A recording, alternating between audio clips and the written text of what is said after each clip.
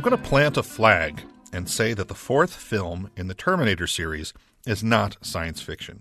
Furthermore, that's exactly its problem.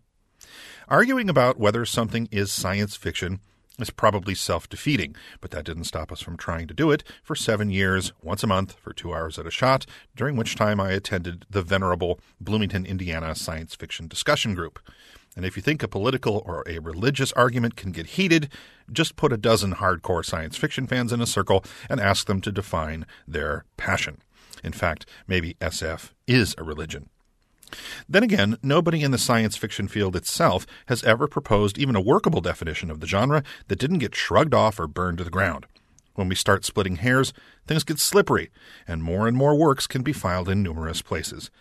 Hence, terms are coined, such as hard SF, where the science is rigorous, and soft SF, like the so-called soft sciences. Perhaps social issues or psychology are inventive, but at the expense of cutting-edge physics. But again, there is no room in science fiction for Terminator Salvation. That's because SF is primarily a field of ideas, and Salvation doesn't have any of those. Not about science, not about fiction, other than, let's keep things moving. At least one facet of the Terminator series hasn't gone straight downhill, and that's the special effects. The first film was down and dirty, though the night photography was pretty nice, and the makeup by Stan Winston, turning Arnold's face into half-robot, worked well. The second film did its part to push the movies into the computer graphics age. The third Terminator we can skip. And now this new one, with effects by Industrial Light and Magic, and it's cutting edge again, if last year you thought Transformers was cutting edge. But like all technology, computer graphics are dated and start getting cheap the instant you pay for them. Take a dispassionate second look at T2 sometime. The morphing metal man now looks quaint.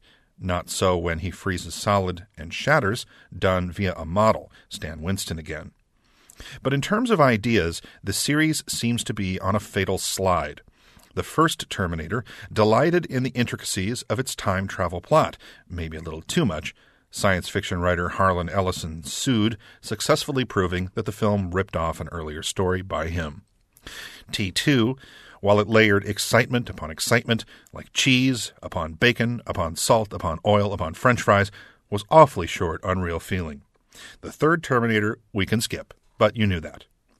The new chapter works for a while, coasting on Christian Bale's murderous focus. If this is your first T film, that performance is going to seem bizarre.